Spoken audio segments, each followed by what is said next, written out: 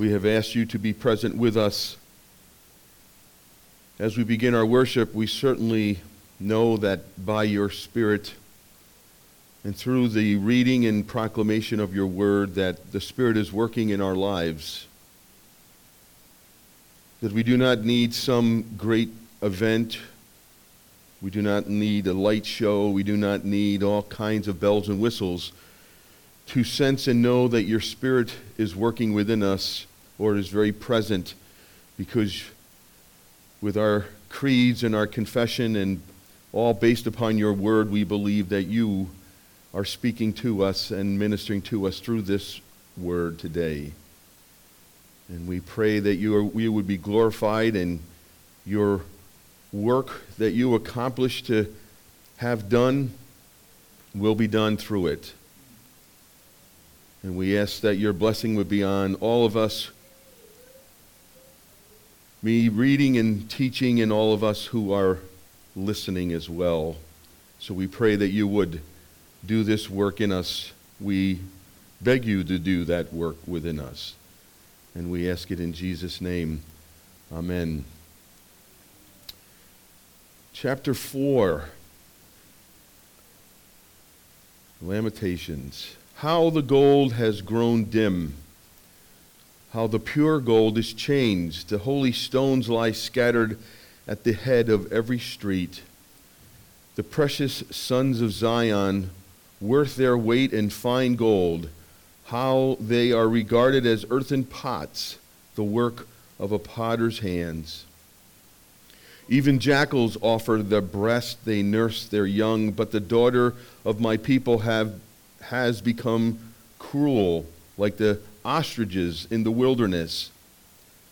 The tongue of the nursing infant sticks to the roof of its mouth for thirst. The children beg for food, but no one gives to them. Those who once feasted on delicacies perish in the streets. Those who were brought up in purple embrace ash heaps. For the chastisement of the daughter of my people has been greater than the punishment of Sodom, which was overthrown in a moment, and no hands were wrung for her. Her princes were purer than snow, whiter than milk. Their bodies were more ruddy than coral. The beauty of their form was like sapphire. But now their face is blacker than soot. They are not recognized in the streets. Their skin has shriveled on their bones. It has become as dry as wood. Happier were the victims of the sword than the victims of hunger, who wasted away, pierced by lack of fruits of the fields. The hands of compassionate women have boiled their own children. They became their food during the deconstruction of the daughter of my people, or the destruction. The Lord gave full vent to his wrath. He poured out his hot anger. He kindled a fire in Zion that consumed its foundations. The kings of the earth did not believe, nor any of the inhabitants of the world, that foe or enemy could enter the gates of Jerusalem.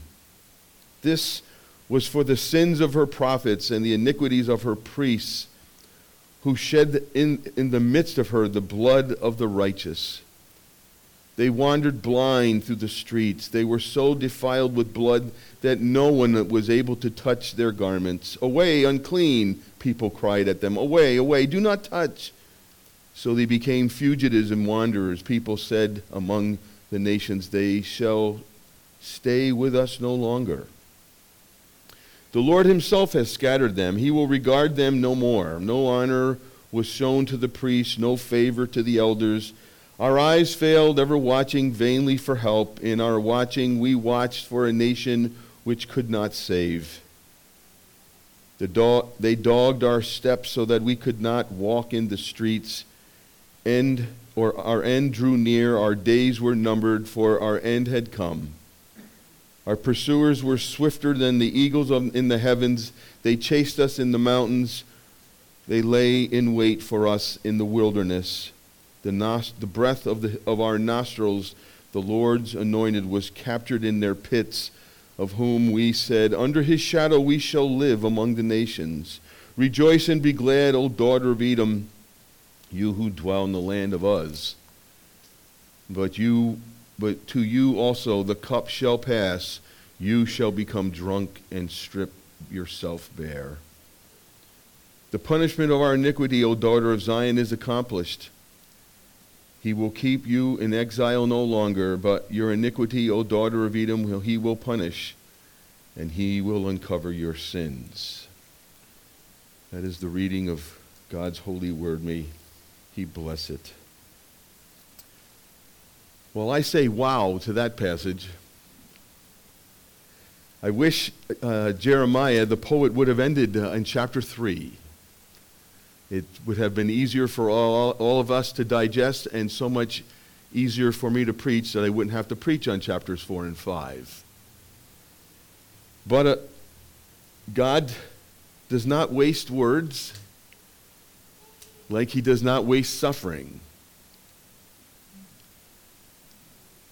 And so we have this chapter 4.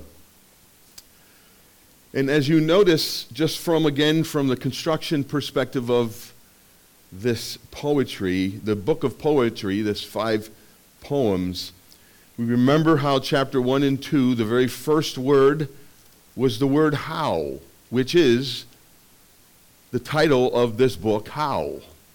Not Lamentations, but How. And so notice now, chapter 4 begins with how, again, as these other chapters have. And notice how these sentences that are acrostic, meaning that each verse begins with a letter from the Hebrew alphabet. That's why we are back now to 22 verses. Notice how they are getting shorter.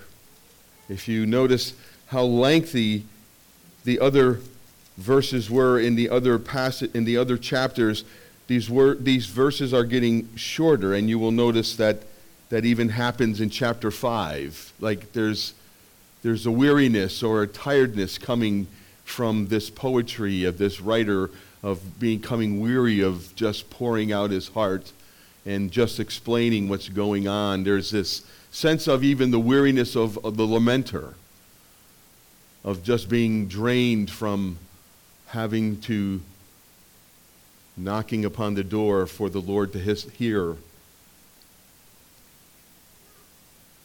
So we have this lament. And remember that God has given, as I remarked last week, that God has given us this book of poetry to remind us of a historical event that took place, that God judged Israel for their sins, of their disobedience, of being covenant breakers.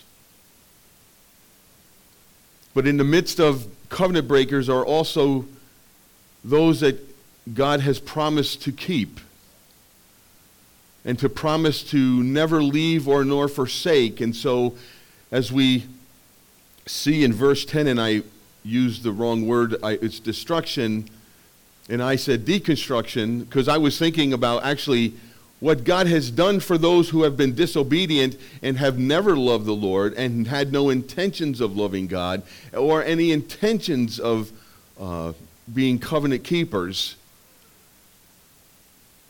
God destroyed them. God's judgment and his full wrath was upon them. And there is no hope for them, like there is no hope for those of any of us who do not believe in Christ and who do not love Jesus and do not run to him for mercy and for salvation and the forgiveness of our sins. But to those of us who believed in God's covenant relationship with them, he did not destroy them, but is now deconstructing them. He's using this time of suffering, this time of observing this wrath that he's bringing upon people, to remind them that I told you I wanted to bless you. But if you don't want me to bless you, then I won't bless you, and you will bear my wrath. Well, thank God we don't have to worry about that because of Christ. But God does, not because we have sinned, even though, as we've mentioned many times before, there are consequences to our sins, and we do suffer because of our sins or sins of others in our lives or the others outside of our life. There we feel that effect, but certainly because of the fall, stuff happens. Diseases, nature, things fall apart, bodies, mind, everything happens because of the fall. But what God does for those whom he loves, as we've talked about this discipline from God, that we are not to be discouraged or frustrated by or from, he deconstructs our life by the use of suffering, by the use of discipline. He takes apart pieces of our lives to make sure that we end up trusting him, which is painful for us to hear because we kind of like those things of our life. We kind of like those things so much that I think that's what's happening in chapter 4 is God is peeling away layer by layer everything that they put their hope in and said to them, I'm peeling everything away. I'm taking everything away so that there's nothing left for you to stand on but me.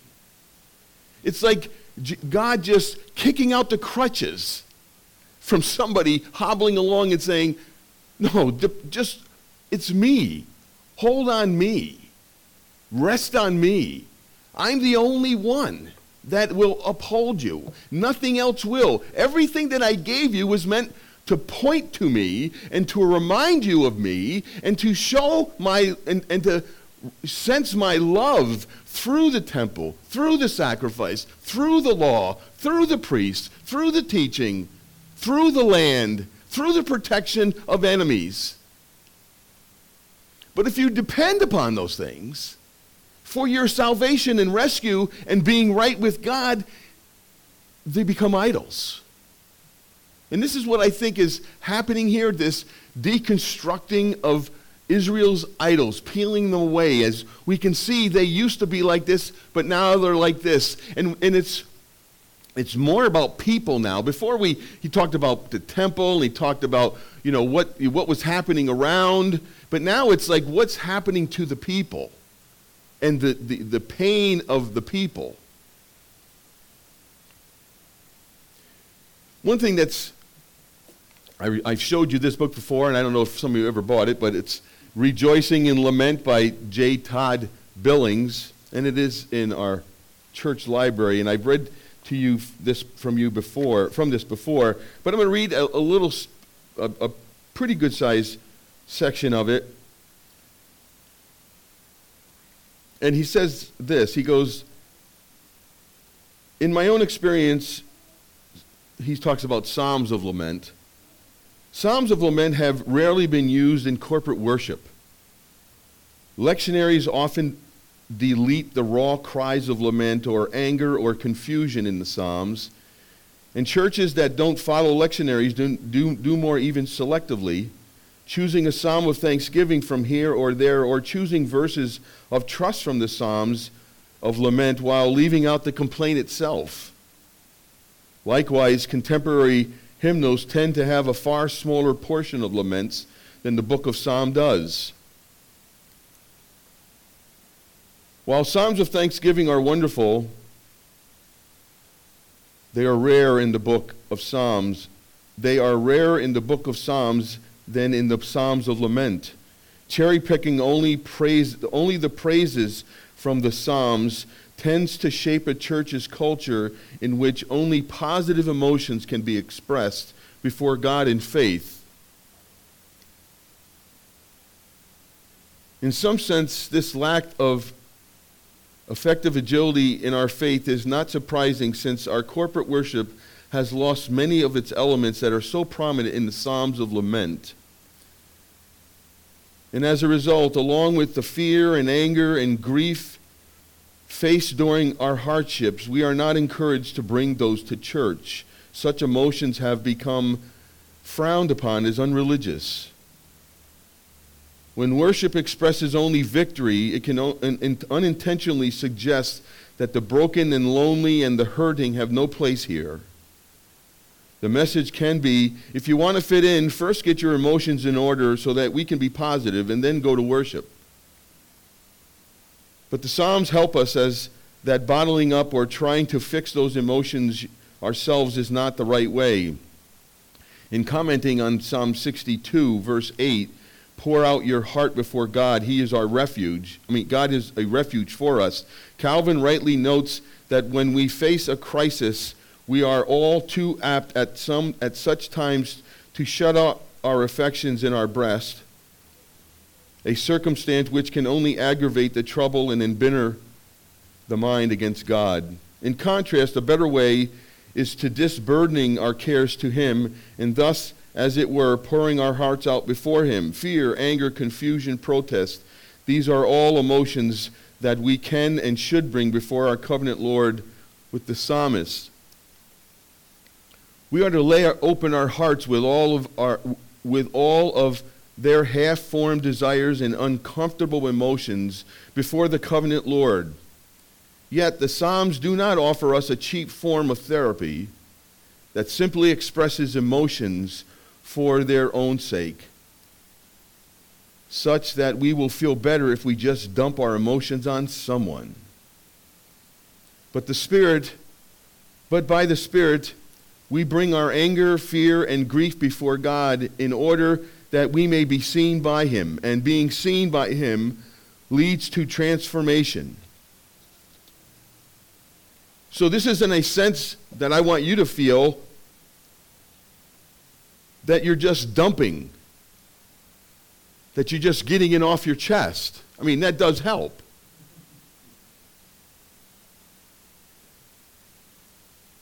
But what we're talking about here is cultivating a closer relationship to the God who you believe is completely sovereign over your life and my life. And if He deems fit to allow things to go through His finger into our life, it is to draw us closer to Him and not have us run away from Him, feeling His displeasure rather than seeking His love, His steadfast love, which is mentioned 130 times in the Old Testament. So that's an important phrase, the covenantal love of God.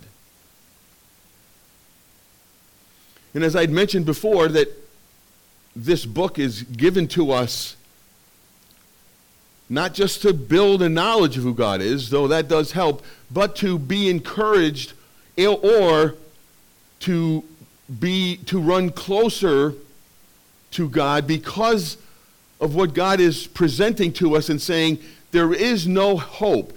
My hope is built on nothing less than you, God.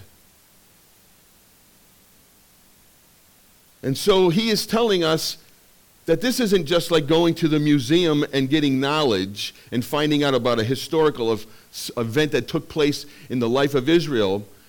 As I'd mentioned, it's like going to the museum for the Holocaust or the 9/11, to go and to smell and to taste and to see, and to walk out with emotion that you've been gripped. Not you just walked out because you listened to a great lecture about some art piece that you've been dying to see.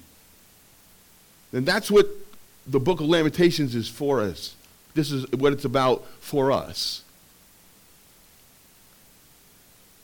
And so it's not a sense of therapy, but it is a place where we should get used to, not overdo, but get used to the fact that this should be a regular part of our experience with one another, and here as a church service, and in our small groups, and in our prayer meetings, that we should feel that we can bare our very soul to each other, and that actually it's to God in the embrace of the love that we have for the community of people that we are with.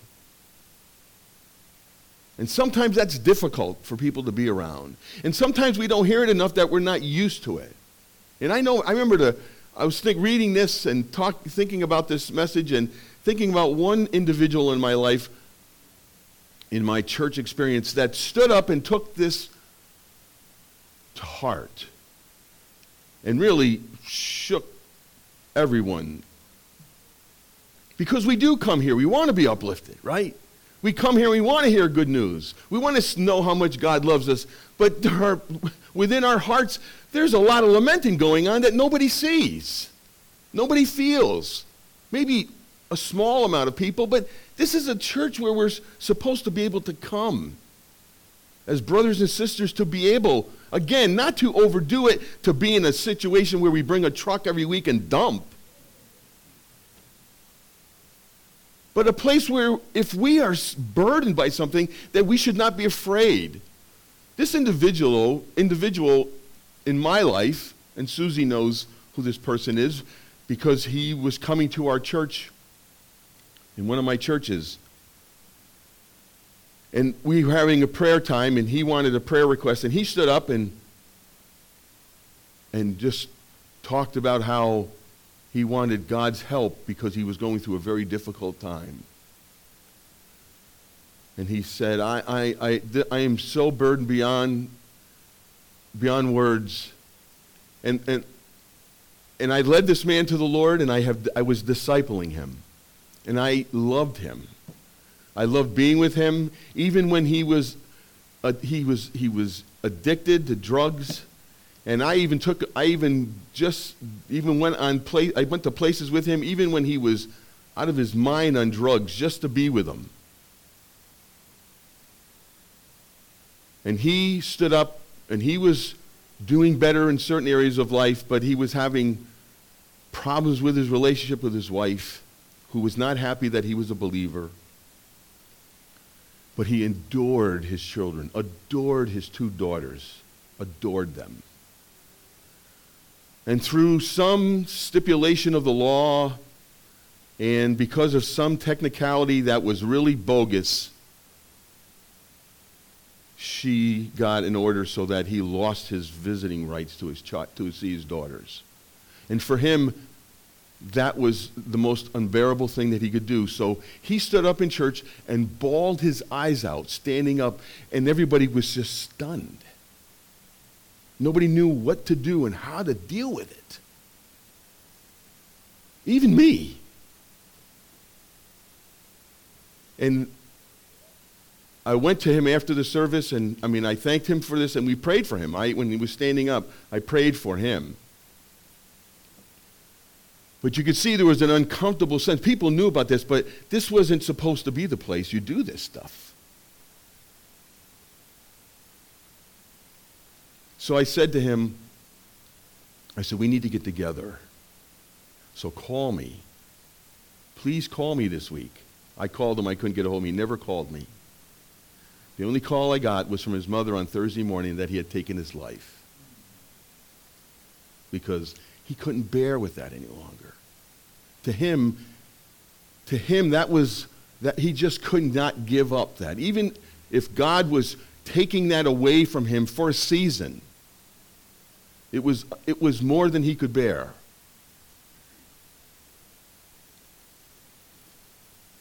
And this is what I think this message is trying to teach us, is certainly doing a job on the people who are going to be hearing this when they are reading this while they're either going through this or they're in exile, and they'll be reminded of what Jeremiah had told them over and over again for the decades that he preached to them. Is that, do you really believe that I am your portion? Remember that from last week? The Lord is my portion. The Lord is my inheritance. He's it. He's everything I need. If I have nothing else in this life, or no one else in this life, the Lord is my portion. He is everything to me. And so what we see in chapter 4 is God just deconstructing the life of everything these people embraced, even common dignity, even a sense of their own morality. or the horror of what humanity, when pushed to the limits, has to do to survive.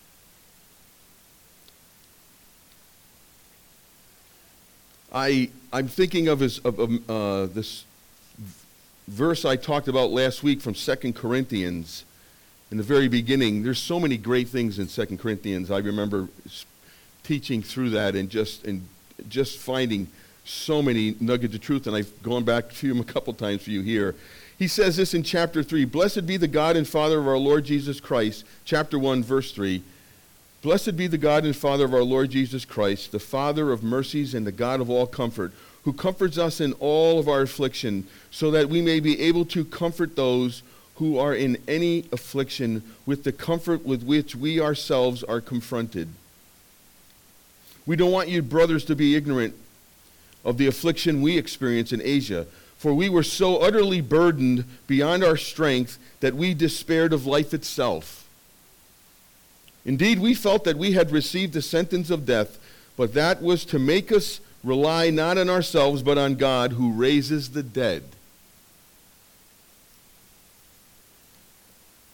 That's what Abraham believed that God could do when God told him to go sacrifice his son. He said to them, "Let's go and do the sacrifice, but don't forget, we will be back." Knowing well that he was supposed to sacrifice his son, he truly believed that God could raise the dead, and that he was going to raise his son because he was the son of promise. Now, what I'm thinking here, as we're seeing in chapter 4, and this goes with David as well, right? David was a man after God's own heart, but he had a difficult time watching Bathsheba sunbathe, and he wanted her.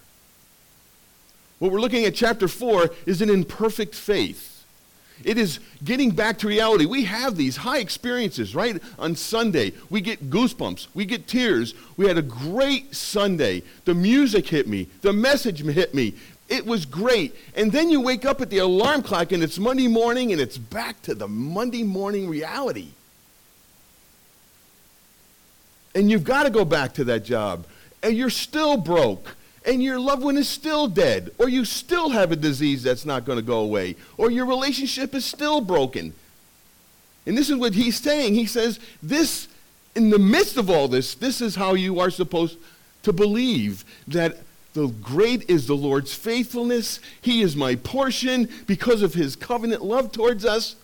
I can keep on going. And then he brings them right back and hits them and just saying, here it is, folks. It's in the midst of all this. You need to continue to do this. So for you to believe that God is your portion, let me show you how God has deconstructed you. And if you don't believe me, then this is how God has destroyed you.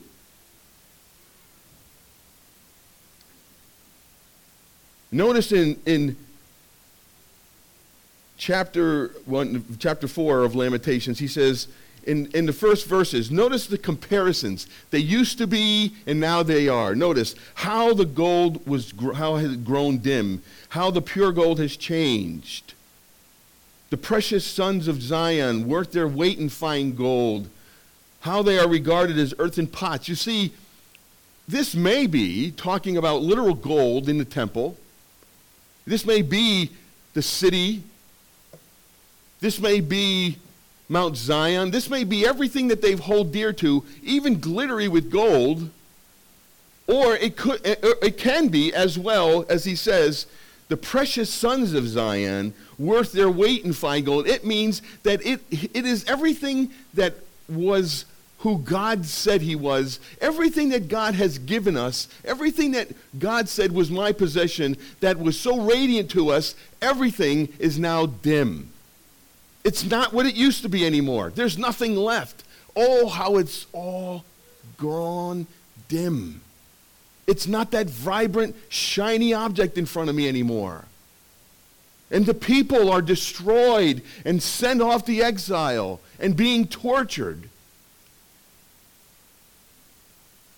And trying to be brought into a whole new culture to try to be dogmatized into some sort of religion and some sort of faith to change people's names, as we see in Daniel. with Shadrach, Meshach, and Abednego. Different diet, different names. A whole new orientation, being reoriented in something that you are not met, with gods that you are not supposed to follow, with food you should not be eating. This is what's happened. These people are not as beautiful as they used to be. Verse 3 goes on to say this: even jackals offer their breast, they nurse their young, but the daughter of my people, notice he talks about his people here, become cruel. They're like ostriches in the wilderness. And in Job, it's quite a comment about ostriches in verse 39, chapter 39 of, you don't have to turn there, but you can mark it and take a look at it later on. He says, the wings of an ostrich wave proudly, but are they pinions or plumage of love?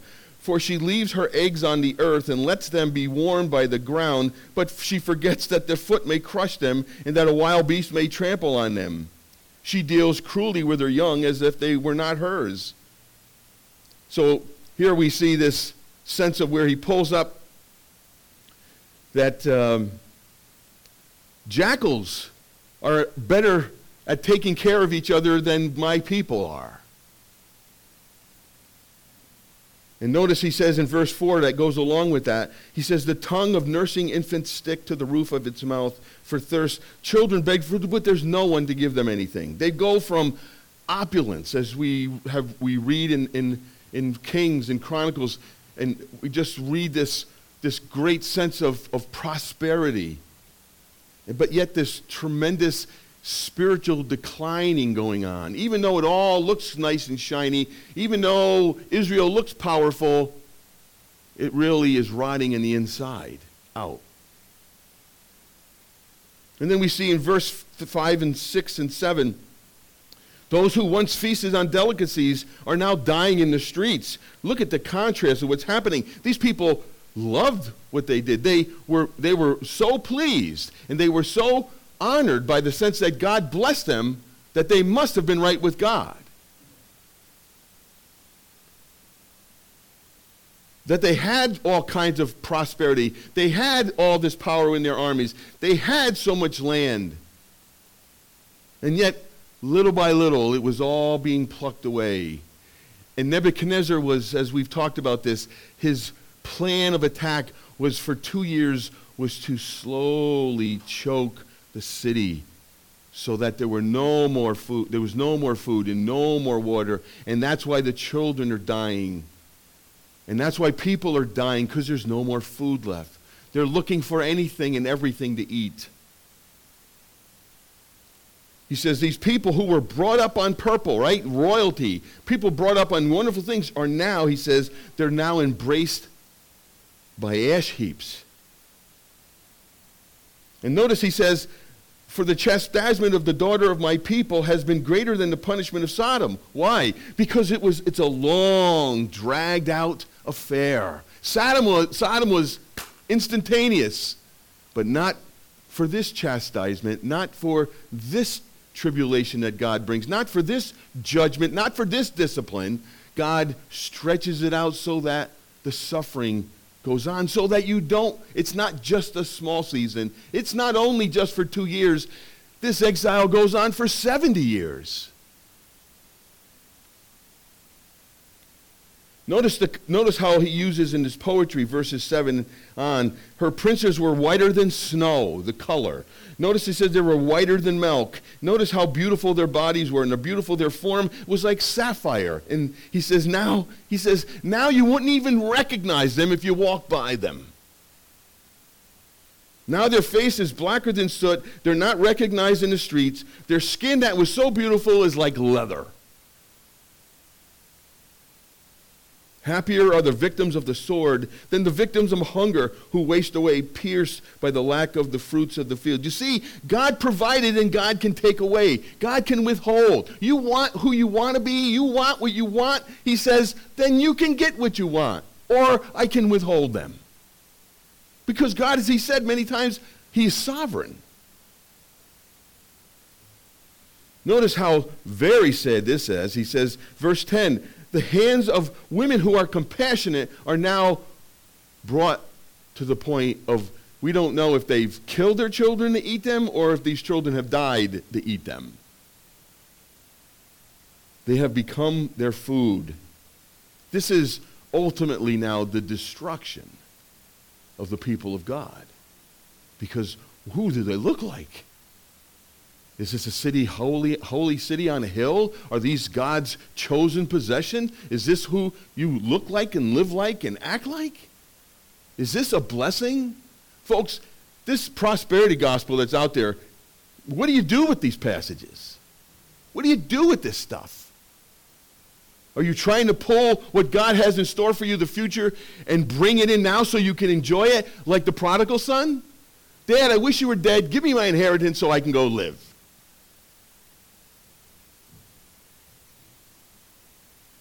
And so he says in verse 11, the Lord his full wrath has come. He has poured out his anger, and he has kindled a fire in Zion that has consumed and shaken the people of God to the end. There is nothing left to hold on to. They have no more idols. They don't even look pretty. They don't even like themselves. They don't like anything about their lives. God has taken them all away so that they would not rely upon themselves. And God does that to us in a fatherly, loving way, which is so hard for us to understand, that God takes away this. Why? God takes away this one in our life, or takes away this thing in our life, or takes away anything from us. And rightly so, we mourn over them, but what can happen is that this can become, the mourning can become an idol in our life, that we are still consumed with that loss for our whole lives. And people can't get past it. Why did this happen to me in my childhood? Or why did I have this kind of father? Or why did I stay at this job my whole life? And why did I make this decision? Why did I go to that church? There is no wasting in God's suffering.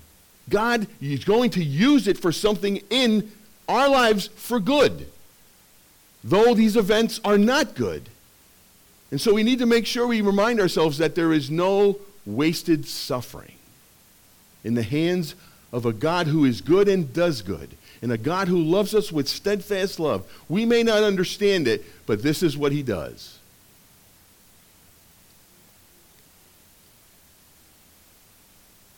And then he goes on and says in the rest of the book about how, in this chapter, about how the enemies are just so happy. How could this be? The kings of the earth did not believe. How could it be that Israel, the people of God, Judah, has fallen? How can this city that was powerful now be taken over by someone else who could enter their gates? And he says it was because of the prophets. It was because of the priests. We read in Jeremiah, Jehoiakim, what did he do when they found the scrolls of Jeremiah's sermons? What does Jehoiakim do? He burns them. We don't want to hear that stuff. As we read, as goes the shepherd, so go the sheep.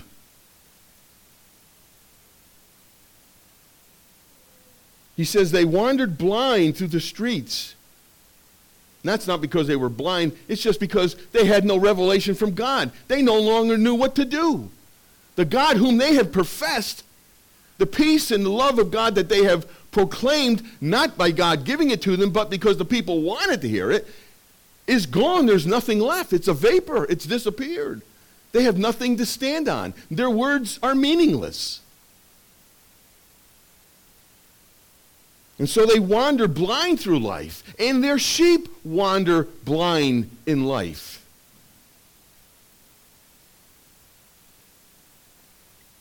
It's not to say that they were to idolize these priests or idolize the prophets.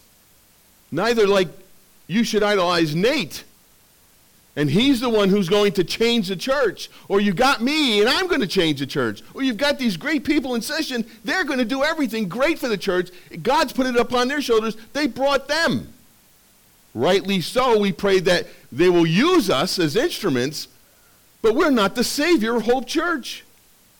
We're not going to make it grow. We can destroy it, but we're not going to make it grow just by us doing the right things and coming up with the right plans and doing the right things. We're called, God, to preach his word. Each week for you to become face to face with God, the living God. That's what we're supposed to do. Notice how terrible they were. They're so bad, they're like lepers. Away, unclean. Away, do not touch. They're fugitives. They can't stay around us. And so Lord scattered them.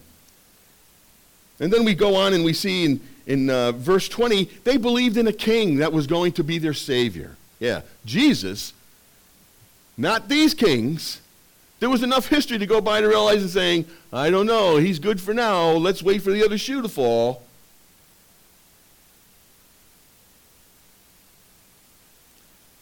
But they can't believe. Listen what happens to, in Jeremiah, listen to what happens to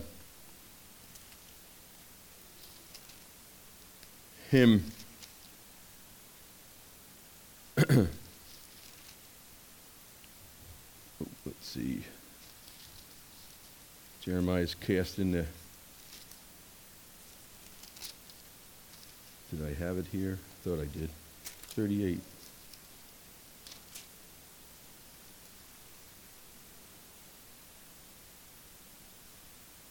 Nope. Anyway. Oh, yes.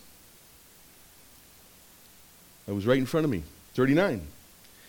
In the 9th year, Jeremiah 39, in the 9th year of Zedekiah, king of Judah, in the 10th month, Nebuchadnezzar, king of Babylon, and all of his army came against Jerusalem and besieged it. In the 11th year of Zedekiah, in the 4th month, on the 9th day of the month, a breach was made in the city. Then all the officials of the king of Babylon came and sat in the middle of the gate. And there's all these people with all these funny names, with all the rest of the officers of the king of Babylon. When Zedekiah, king of Judah, and all the soldiers saw them, they fled, going out of the city at night by the way of the king's garden through the gate between the two walls, and they went to Arabah. But the army of the Chaldeans pursued them and overtook Zedekiah in the plains of Jericho. And when they had taken him, they brought him up to Nebuchadnezzar, king of Babylon, and passed sentence on him. The king of Babylon slaughtered the sons of Zedekiah before his eyes, and the king of Babylon slaughtered all the nobles of Judah. And then he put out the eyes of Zedekiah and bound him in chains to take him to Babylon. So the very last thing that Zedekiah saw was the death of his children. And so their hope of having a king to protect them, instead of God, not a God, but God, Yahweh. And the people didn't want God to be their king. They wanted a king. So let us be like the rest of the nations. Give us a king. Because what? They believed that the king was going to save them. The breath of our nostrils, the Lord's anointed, was captured in their pits, of whom he said, under his shadow we shall live among nations. But that did not happen. What Jeremiah is doing is now showing the people that, remember in chapter 3, he proclaimed in verses 55 and following of chapter 3, I called on your name, O Lord, from the depths of the pit. He knew what it was like to be in a pit. He knew what it was like to be completely helpless, that he was going to die. He had nobody to help him. And so who did he have left after God, like an onion, peeled away everything that Jeremiah had? Only Yahweh, the living God. Now he is telling them, what has God done to you? He has put you in the pits. Israel, you are now in the pit. Who are you going to depend upon now? Do you trust in everything that this man has told you about? Everything that God, the living God, has expressed through decades and centuries of teaching? Or are you just going to go your own way and hope in the best? And then he says back in chapter 4, verse 21, "To rejoice and be glad, O daughter of Edom, you who dwell in the land of Uz." And he goes back to this justice again. He goes back and says, he helps the people realize, and he does this several times in the book of Lamentations. He goes back to realizing that, as we saw in Exodus, where God is a God of compassion and love, and he is not a God of anger, but a God of love, in verses 6 and 7 of Exodus 26:34. He says, but God, don't forget, he may be a compassionate God, but he does not let the guilty off. And that's what he's reminding them here, is saying, these people are not my people. These people are not people who want to love me, but are against me and fight against me. So he says to them, he goes, but to you, Edom, who are all, embodies the entire evil enemies of God, this cup shall pass, and you shall become drunk, and you shall be stripped bare yourself. But then he says to them in verse 22, to the people of God, the punishment of your iniquity, O daughter of Zion, has been accomplished. He will keep you in exile no longer. Well, it just began the 70 years, right? But your iniquity, O daughter of Edom, he will punish, and he will uncover your sins. He is saying, for the people of God, I will take care of you. I know this is awful. I know this is terrible. I know your brain is spinning. I know that you're in a fog. I know that you can't understand what I'm doing, but I'm there because I've made a covenant with you, and I promised I would never break that covenant with you.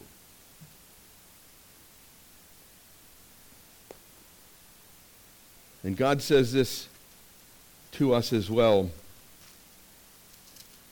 in 2 Corinthians.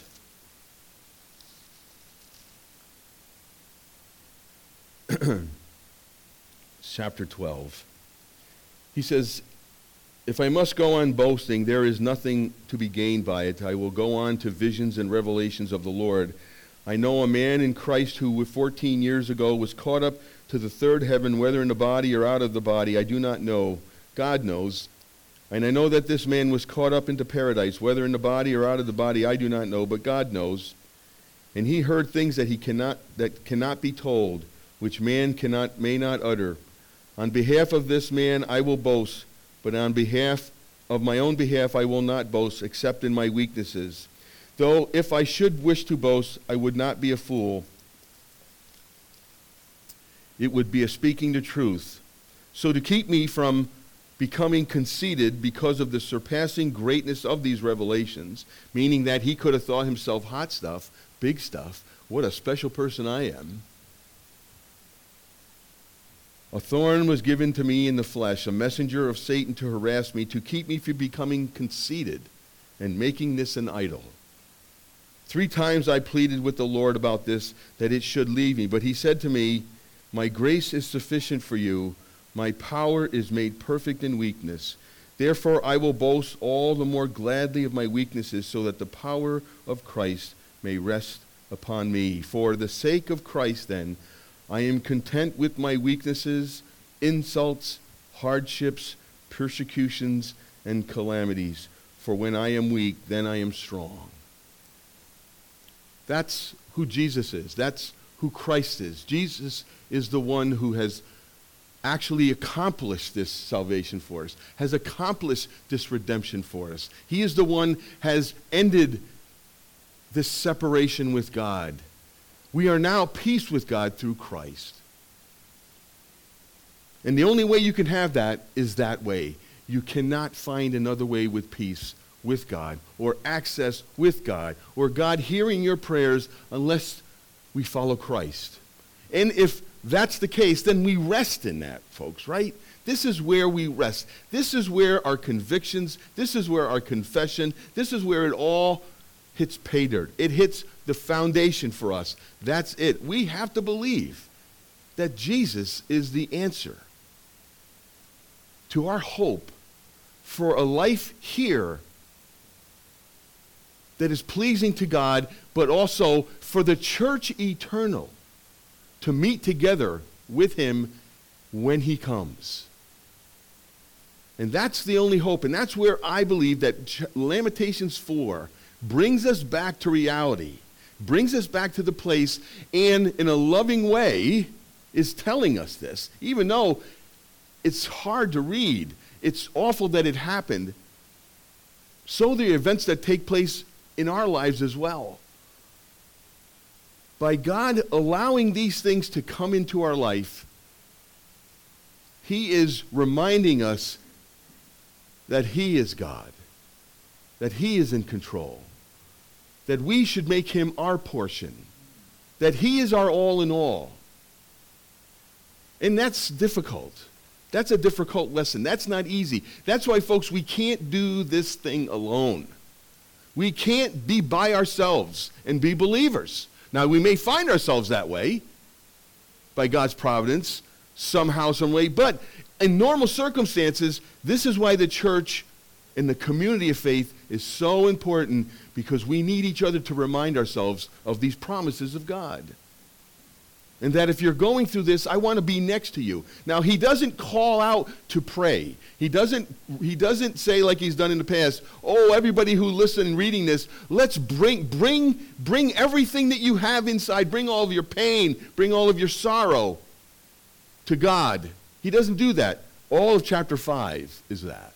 Chapter 5 is that communal prayer of God's people joining together and asking this of God themselves with each other. So I pray that, again, a very difficult passage has opened up some opportunities for you to understand and be grateful for who God is and your relationship with him. And that God takes these words that sound like, what am I going to read this for, and what's this going to do for me? Hopefully now we have this ability to see now how it fits into chapters 1, 2, and 3, and prepare ourselves for next week when we learn what do we do with all this, and we become people of prayer for each other and with each other, and that we praise God together, and that we do this because he wants us to. So let's pray.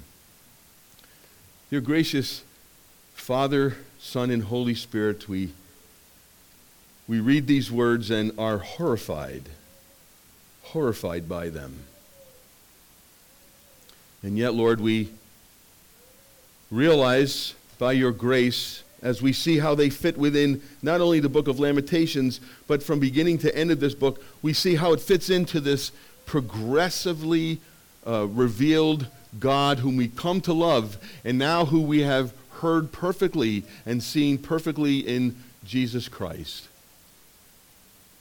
So, Lord, thank you for giving us the opportunity to study your word from cover to cover and to see how it all fits together, and to see how we all fit within it, and see how we are a part of the story. Lord, thank you not just for our story, but thank you for giving us each a story, that we do this together because we are blessed.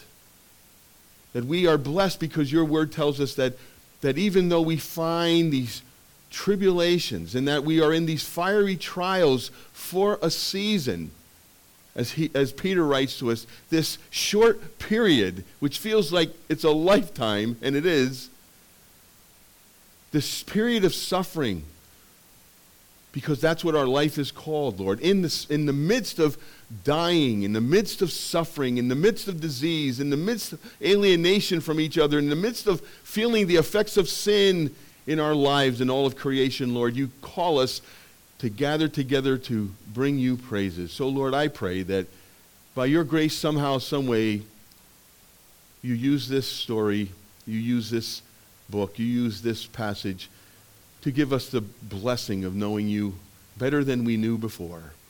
And we pray this in Jesus' name. Amen.